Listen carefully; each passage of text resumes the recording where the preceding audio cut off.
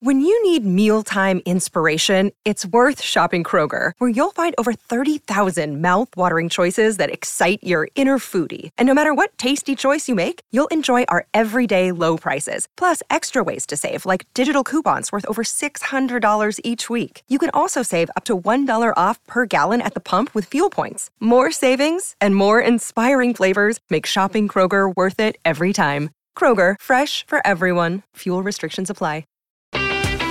Nebraska Public Media Sports brings you live coverage of the NSAA High School Baseball Championships from Werner Park in Omaha on Friday, May 17th. Catch the Class C game at noon Central, Class B game at 3:30 p.m. Central, and Class A at 7 p.m. Central on Nebraska Public Media. Another day is here, and you're ready for it. What to wear? Check. Breakfast, lunch, and dinner? Check. Planning for what's next and how to save for it?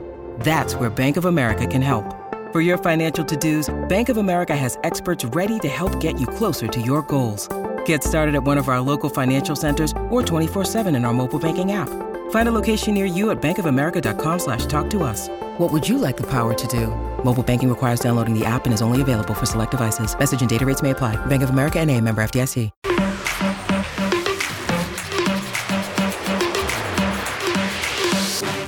You're listening to Hurrdat Sports Radio.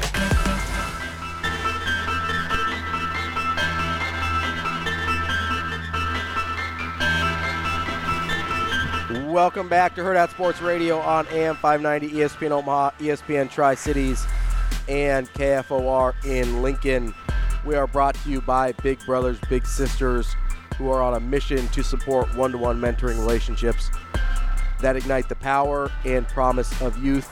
Go to mentoromaha.org to sign up and become a big, or you can also donate money, donate tickets to events.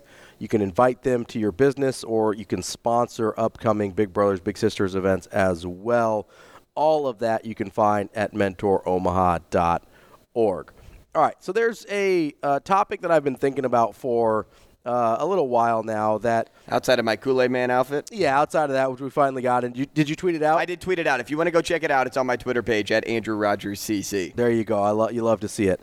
Oh, yeah, I look good. Oh, yeah. One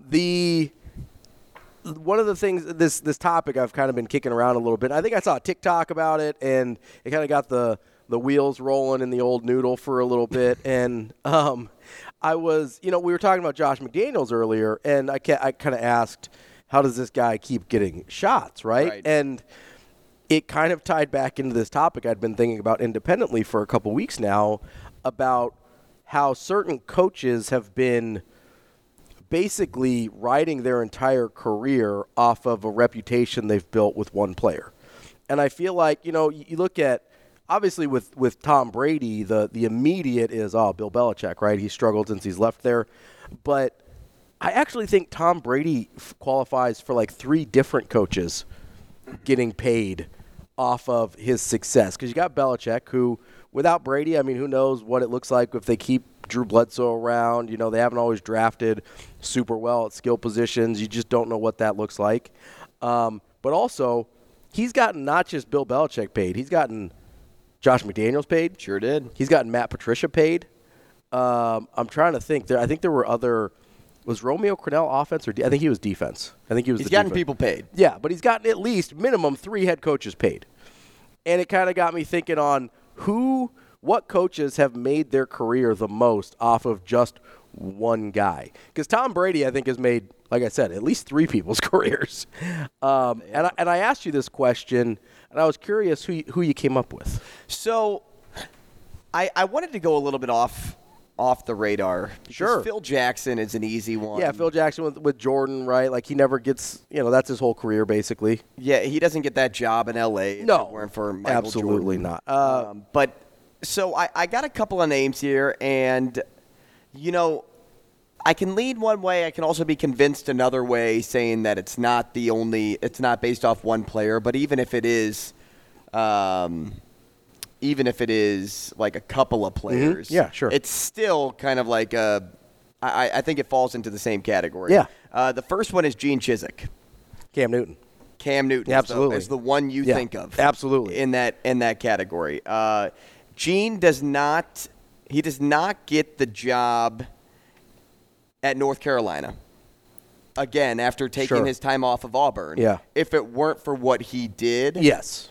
With Auburn and Cam Newton. And even if you look at his time at Auburn, he was nothing really outside of that Cam Newton year. Correct. You look at his time at Iowa State, he was very bad. And now he's an assistant head coach at North Carolina. So he's under Mac Brown. He's the defensive coordinator there as well. Yeah. And this is somebody that got paid because of what he was able to do with Cam Newton. Absolutely. So Gene is the first one. The second one, and this one you may kind of like look at me sideways. Okay. John Calipari. Is it Derrick Rose? Derrick Rose. Is that your guy? Ooh. That is the one that I attached to John Calipari because that is all what precursed his time at Kentucky. So I'm going to push back on Calipari for a couple reasons. First and foremost, because he made a Final Four with UMass with Marcus Camby before that. He did. He absolutely did. He makes the final run with Memphis and Derrick Rose, and then he still has the big success at Kentucky, although it's faltered off a little bit there. The fact that he's done it at 3 different places and one of them was pre-Derrick Rose, I'm going to give – and listen, I'm not obsessed with Calipari. I'm not one of those people that think he's – I think a lot of what he does is pretty rudimentary in terms of basketball coaching. I think he's very good at putting together rosters, or at least was before everybody started doing the one-and-done thing. But I think he's a very good recruiter. I think he does enough of the other stuff. But so the reason I attached Derrick Rose to him is because all of the greatness of Calipari happened after Memphis. Like, yes, he had the build-up at UMass. Yes, he had his time in the NBA, and then he went to Memphis. But until, 2010, Calipari wasn't, doing big things across basketball as a whole. So I think he elevated because of his run with Derrick Rose in Memphis. Now, the stuff before may have added to it. Yeah. But would he have coached the Dominican Republic national team if it weren't for his time at Memphis and his promotion at Kentucky? Probably not. Yeah, so it was just the things that kind of followed. So it's certainly, I think Derrick Rose elevated him from the kind of where he was at to where he became at Kentucky. I think we have to give a little bit more credit to Marcus Camby UMass Final Four. Okay, so say this is going to kind of be tough because I'm trying to walk back through the example. Say Shaka Smart is now the coach of the Phoenix Suns and takes the Phoenix Suns to the NBA title game. Yeah. Well, no one's just going to be like, oh, Shaka Smart is crazy awesome because he took VCU to the Final Four. That was awesome to see. Sure. That's kind of like how I connect the Calipari UMass thing a little bit. Now, he did have players. There were some dogs on that team. But that's kind of like the connection I make with it's kind of the off-the-radar team that just happens to do it. Sure. Who was the team that did it? Oh, my God, the New York team with the kid that did the Buffalo Wild Wings commercial. What was that Who team? am I missing? St. Peter's. St. Peter's? Yeah. It's kind of like that. You have those moments where, that team, does it.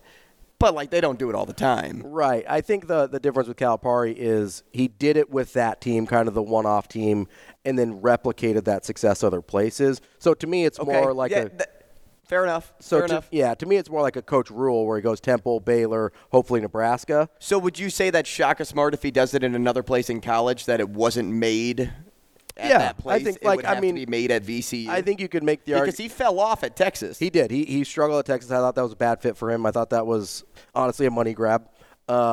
I think Marquette's a much better fit for him, and you've already seen how much better they are. Absolutely. And they haven't made the Final Four run yet, and hopefully not this year. Knock on wood, don't want. But I do think there's like Texas was a bad fit for him, absolutely. But I think if he kind of replicates the VCU success at Marquette, then you can look at it and say, that's not a one-off, and that would make it closer to the Calipari situation.